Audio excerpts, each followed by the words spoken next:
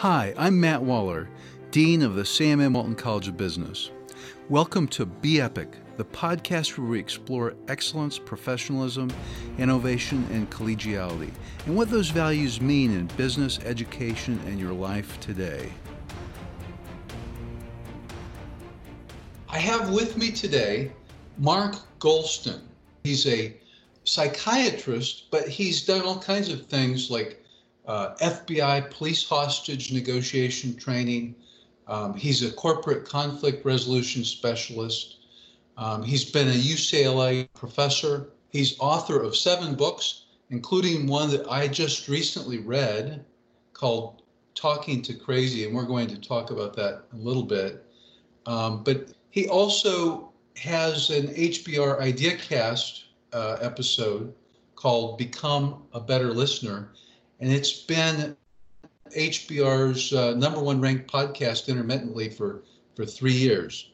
He has his own podcast called My Wake Up Call, and he's contributed to Harvard Business Review and many business journals, as well as psychology journals like Psychology Today.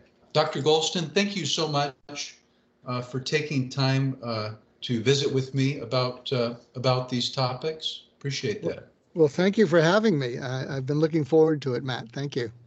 So, when I started reading your book, and believe it or not, Dr. Goulston, I really stumbled onto it. I was looking for a book to help me deal with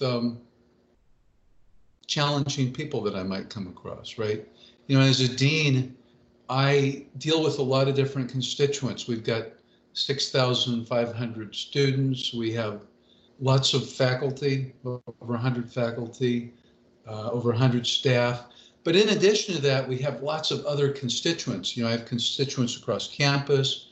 I have constituents who are benefactors. We have a very generous benefactor group. But you can imagine, right, when you're dealing with lots of different people, they all want us to do well, but they don't all have the same perspective on what it takes to become, great, for example, as the Walton College. And so I started reading your book, and I loved it, and I realized it was relevant to much more than just leadership, although I do think leaders need to read the book. I've encouraged some of my family members to read it as well. It's very well written, and it's not very long. But I'm just curious, Dr. Goulston, what motivated you to write that book? Well, there was a prior book that I wrote called Just Listen, Discover the Secret to Getting Through to Absolutely Anyone. And that book was about how do you open people's minds. And I'm humbled by its success. It became the top book on listening in the world. It's in 25 languages, and I've spoken around the world about it. And what was interesting is that there was a couple chapters in Just Listen that I got a lot of interviews on. And one of them was Steer Clear of Toxic People. And there was another chapter called How to Go from OF to OK. It was a way to talk yourself down from reacting and going from DEFCON 1 in your head to DEFCON 5 so you can be calm. And I thought, boy, there's a lot of interest in those 2 chapters. Why don't I write a whole book on this? So Talking to Crazy is about how do you deal with people who push your buttons, who manipulate you, who try to get the best of you. And here's a little bit of a marketing 101. When I wrote the book, I took a lot of heat from the psychological and psychiatric professions because they said, how can you write a book called Talking to Crazy? We have so much stigma. How dare you write this? And I said, it's not really about mental illness. It's about people who drive us crazy. And I said, the reason I wrote it, and obviously you haven't read it, which I would say to them, it's really about how do you empathize with people, connect with them, and calm them down so that you can better deal with them. And I said, I chose that title because it grabs people's attention. Something else I want to share with people, because in my interviews, things come to me that seem to be of value to the listeners. There was a term called mental real estate, and mental real estate was shared with me. A friend of mine designed Disney Tokyo and Disney Paris. He was one of the top Imagineers, and he shared the term with me. And he said, mental real estate is when you take a term that's familiar and then you twist it. So he said, Pirates of the Caribbean owns the word pirates in the minds of kids. When they think of pirates, they think of Pirates of the Caribbean. So Pirates of the Caribbean, so Disney owns the word pirates in the minds of kids. Well, Talking to Crazy has a lot of mental real estate. When I was asking people, friends, I said, I'm thinking of writing a book called Talking to Crazy. Most of them smiled at me. And I said, what are you smiling about? They said, I do that every day. I need that book today. So I'm just sharing that with you because people's minds are very crowded. You know, speaking of that, I could see how someone who hadn't read your book might wonder, you know, what you mean by crazy, but you explain it very clearly early on. But we all have things that, you know, may seem a little bit crazy, or it really is a little crazy in some ways, where we're not looking at reality. And I know in your book, early on, you talk about a really interesting, almost counterintuitive example where if a dog bites your hand, your reaction is to pull away, and they'll bite harder or bite again. When the right thing to do is to push your hand in, because then they'll open their jaw and release it. And you gave the story about when you were driving in Los Angeles, which is where you live, and you cut someone off a couple of times. That sounded like a scary story. Would you mind sharing that briefly? Okay, so I'm driving in Los Angeles, and I had one of the worst days I'd had. It seemed like everything I did backfired. So I cut off this rather large individual, then he honks his horn, and then I cut him off again because I'm just preoccupied. I probably shouldn't have been driving that day, but I can drive automatically. And so he pulls in front of me, and I stop my car, and I see that his wife is telling him, don't go out. Don't go out. I can just see them, and I'm just staring into space. And so he comes out, and he bangs on my window. And because I'm so out of it, I roll the window down. I mean, this is a big guy, and if I was rational, I wouldn't roll the window down. And I lower the window, and he said, you cut me off, and I'm going to, smash you, and I'm going to do such and such. And I looked at him, and Matt, I don't know where I pulled this out of, but I looked at him, and I said, do you ever have one of those days where everything you do backfires, and you're just looking to find someone who will put you out of your misery? Are you the guy? And he said, what? I said, I don't cut people off in traffic. And it's just one of those awful days. And I think I want someone to put me out of my misery. Are you the guy to do that? And he looks at me and he suddenly changes and he said, now hold on, it's going to be okay. And then I couldn't leave well enough alone. I said, well, that's easy for you to say. You didn't have the day that I just had. I really mean it. He says, now calm down, it's going to be okay. And he started reassuring me. And then what happens is he goes back into his pickup truck and he looks in the rear view mirror and he waves to me, it's going to be okay. And then he drives off. And so I wouldn't recommend that to people, but there's something to be learned about that, is that when you lean in to what people are doing, it often disarms them. Did you read the story from the O.J. Simpson trial? Yeah. Can I share that story? Yeah, that's great. Because in one day, I'd say 80% of what I know about difficult people I learned in one day. And it was on September 5th, 1995. And when I speak to audiences, now younger audiences weren't even born, but I'll say, do you remember where you were on that day? And people say, no. And I'll say, do you remember this small trial? Didn't get much publicity. It was called the O.J. Simpson criminal trial. And everybody remembers that. And I said, do you remember a character named Detective Mark Fuhrman? And people who followed the trial would say, yeah, I do. I'd say, well, on September 5th, 1995, Detective Mark Fuhrman was taking the Fifth Amendment down in the courtroom. Everybody in the world watched him except me because I was sequestered in the top floor of the criminal courts building because I was an advisor to the prosecution in the criminal trial.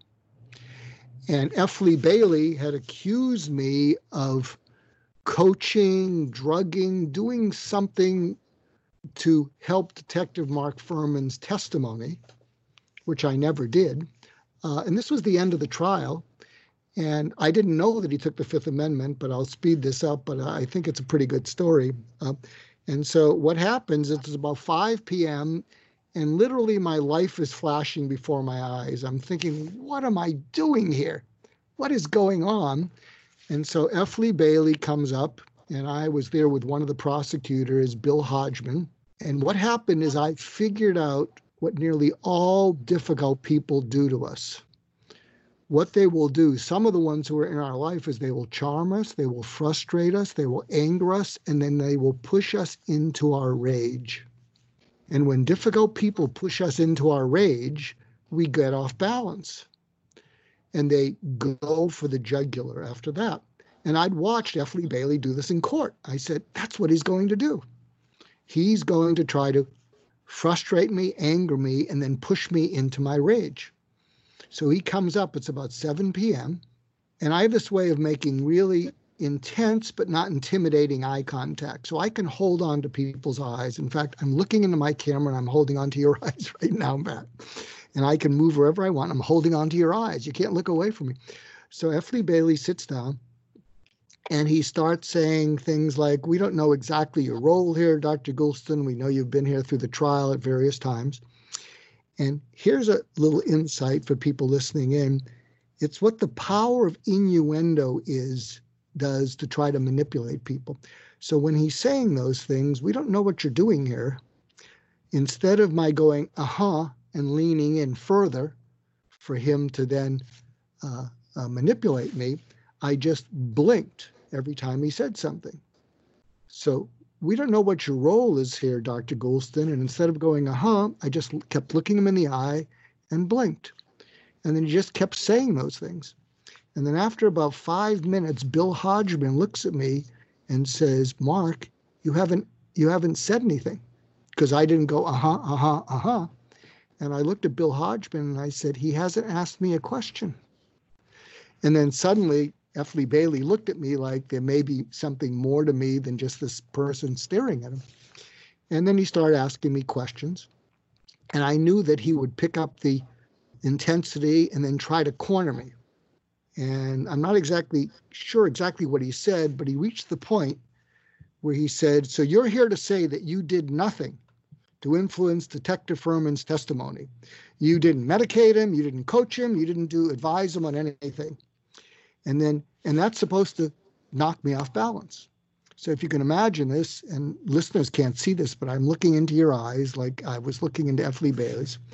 And so he hits me with the coup de grace. So I want you to think of those difficult people in your life who just push you. They just provoke you. Because if they can provoke you, you're going to use all your energy to try to calm yourself down, because what you really want to do is you want to scream at them. That's how they get the better of us. So he pushes me like that. And I paused for 7 seconds.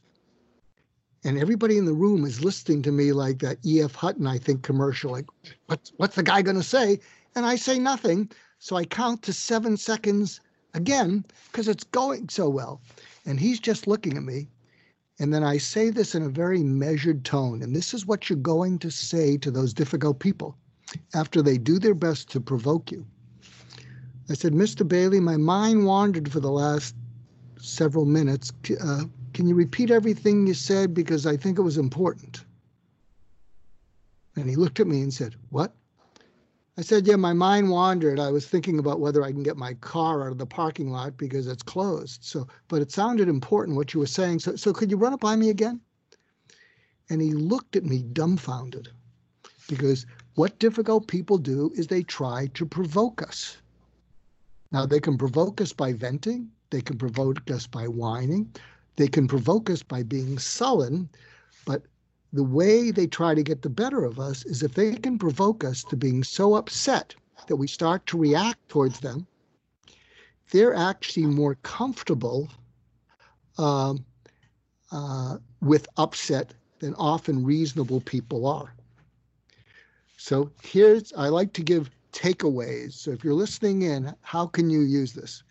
Take out a sheet of paper, write a line down the middle of the sheet of paper, and on the left side, list all the people that give you energy, that you love, that you leave the conversation thinking, I got to be in touch with them more often. I have a feeling Matt's going to be that person in my life.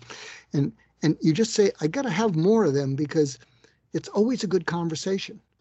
And make a list of those people because you probably haven't thanked them enough for being in your life, but that's a different interview.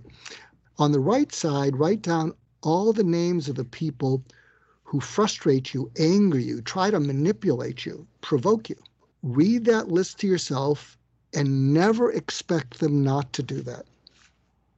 So when you're in a conversation with them, maybe they'll be on good behavior, but if they push you to provoke you to get you off balance, always expect them to do that and hold a little bit of yourself back. That doesn't mean be aloof, but there's a part of you that knows their MO. And then when they do that, and they're expecting to provoke you so that they can get their way or get out of doing something, there's a quote I like to use, poise begins with a pause. And so when they do that pause, and if you pause for a couple seconds and keep looking at them, you're going to notice they get nervous. And the reason they're getting nervous is because it didn't work. And you can say to them, my mind wandered. Could you run that by me again? Or probably the simplest thing is when they say that, you pause for the 2 seconds, you tilt your head and you go, huh? You just stay calm and centered and respond in those ways. So those are some of the tips that people might get from reading Talking to Crazy. Well, this idea of pausing for poise, I figured it out much later in life. I mean, I've made lots of presentations, not as many as you have for sure, but I noticed when people are making presentations, if they kind of talk real fast and blend everything together, it gives you a sense that they're not comfortable. They're trying to get it over with. If someone pauses while they're talking, it seems more credible. It seems more powerful. It's easier to listen to. But one thing I like about your book, Dr. Goulston, is you cover these topics, but then you have stories like we've just been talking about. And then you give clear takeaways. I wish all books would do that. Sometimes you read lots of facts in those stories and it's like you can't remember it. And sometimes you read lots of stories and you wonder, what do I do with this? So thank you for doing that. You mentioned earlier looking at people in the eyes, which my experience tells me is very powerful. You talked in your book about looking sometimes at people's left eye because it's connected more to their right side of their brain, which is emotional. So if you want to connect with them, and I had never heard that before. I mean, I knew to look people in the eyes, and I've always wondered, when I look someone in the eyes, do I alternate eyes? Do I stick on one eye? I've thought about that before, but I've never looked into it. And that was the first time I'd heard it addressed. Would you mind talking about that a little bit? Well, I've taken some heat because some neurologists have said that's a bunch of hooey, and it may be a bunch of hooey. But what happens is I've had the same experience as you. Which eye do I look at when I'm with people? And I have a passion about neuroscience, so I imagine that their left eye is connected to their right brain and their right eye to their left brain. So I know their right brain is their emotional brain. And so when I look into their left eye, as I'm looking into yours right now, it gives me a point of focus. But there's something I want to share with you and your listeners, which is the latest evolution of this journey that I'm on. In fact, I introduced it in Moscow this past October. And this will, if you can do this, it will fundamentally change all your relationships. If I focus on what you're listening to right now, you're listening to me, you're checking boxes, you're seeing, that sort of makes sense. And we're having a pleasant transactional conversation. But if instead I focus on what you're listening for and I get it right, you will lean in. So I'm going to demonstrate it to you and your listeners, what you're listening to, and then I'm going to focus on what you're listening for and see what it does to you internally. So are you game? I'm game. So what you're listening to is you read my book, and you liked it, thank you. And you have certain questions and you want to cover certain bases. And hopefully we're covering some of them. And hopefully my being tangential is tolerated by you because I get into these stories. And we're having a pleasant conversation. But this is what I think you're listening for, Matt. I think what you're listening for is it's really important to you that you give value to the people that listen to this. And it's important to you that the value you give them is something that not only teaches them something, but something that they can use, something that they can use immediately, something where it'd be nice if they went out and bought the book, but something, a takeaway that they can use immediately to make their lives more successful. I think you're also listening for having an expert on who may have written a great book but is incomprehensible, someone who is so boring and inarticulate that you then have to go back to them and say, I'm kind of sorry, but we can't post the interview. So you're not only looking to deliver value that's immediately usable to your listeners, but the trust of your listeners to provide value is very important to you. You take it seriously. You don't want to shortchange them. And you also want to protect them from anything that will be a waste of their time. So is any of that true, Matt? Yes, sir. Definitely. That's why I'm careful about who I pick to interview. Normally, the people that I interview are people that I know somehow. And sometimes, like if I meet lots of our benefactors and lots of alumni. I spend a lot of time doing that. And I normally wouldn't ask someone to do a podcast interview with me until after I've met them. So for example, if I go to Dallas and I meet with someone, for example, I met with Joe Hickman one time. And Joe is the CEO of Blue Star Properties, which is the Dallas Cowboys real estate business firm. And he's an alum of the college. But I met with him and he was really interesting. His life story was very interesting. He's an Arkansan. So at the end of the conversation, I said, could I meet with you again and do a podcast interview?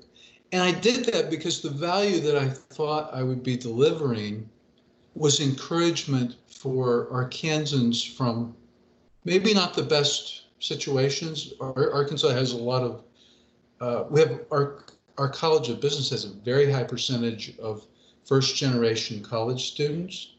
And, there are lots of parts of Arkansas that are not very wealthy.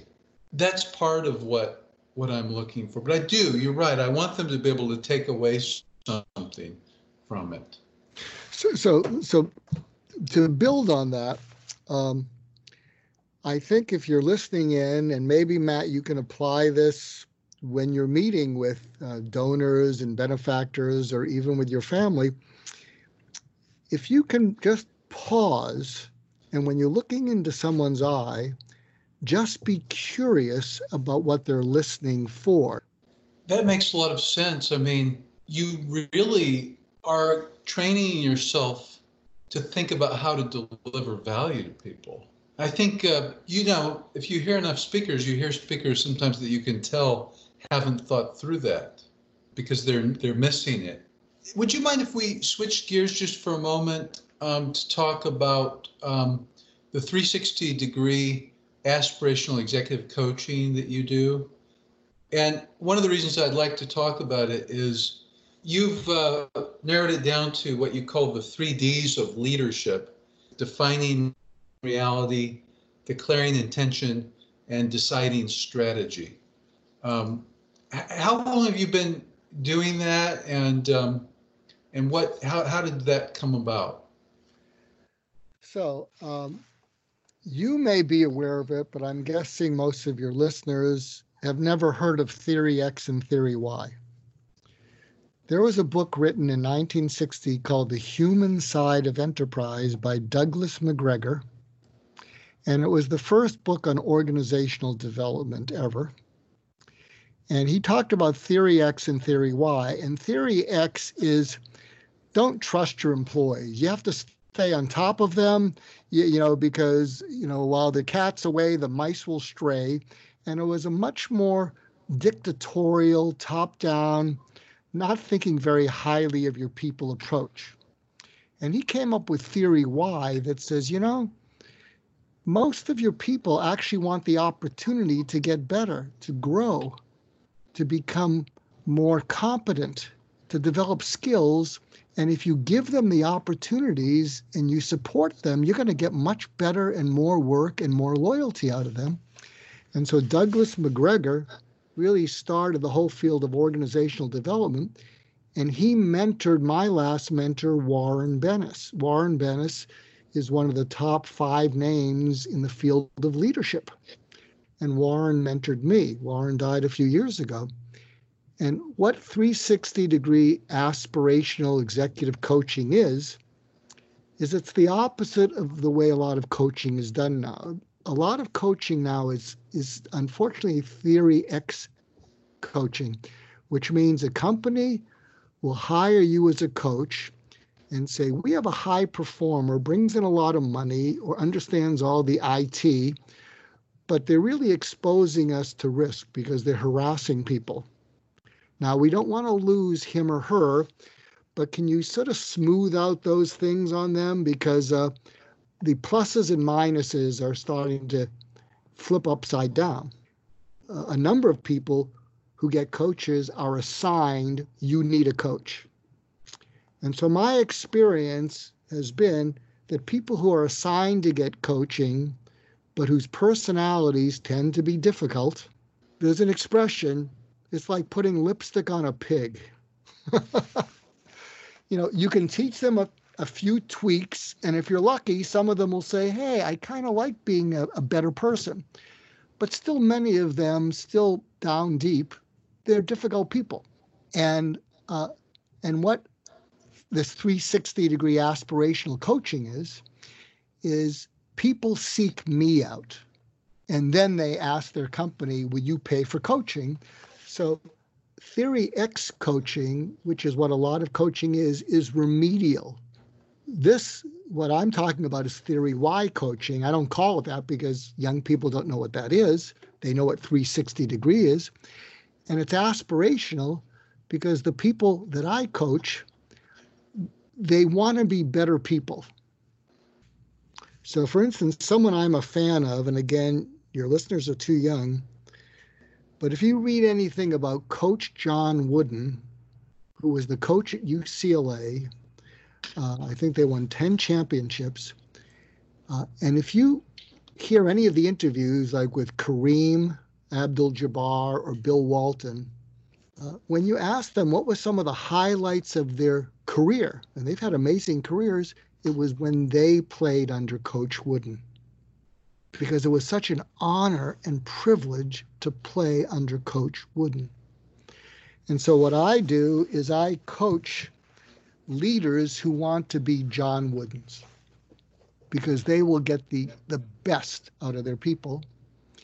And that's why it's aspirational and developmental as opposed to remedial. The world needs more of that, that's for sure. Well, Dr. Golston, this has been terrific. Again, I really appreciate your book. Thank you for all the hard work you put into writing it. Thank you for taking time to visit with me and to enlighten our audience. Really appreciate that. Well, I want to thank you, Matt.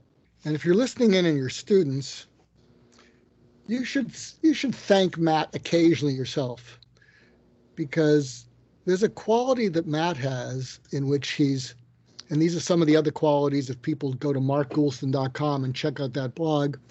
But some of the qualities that Matt has is he is humble and gracious.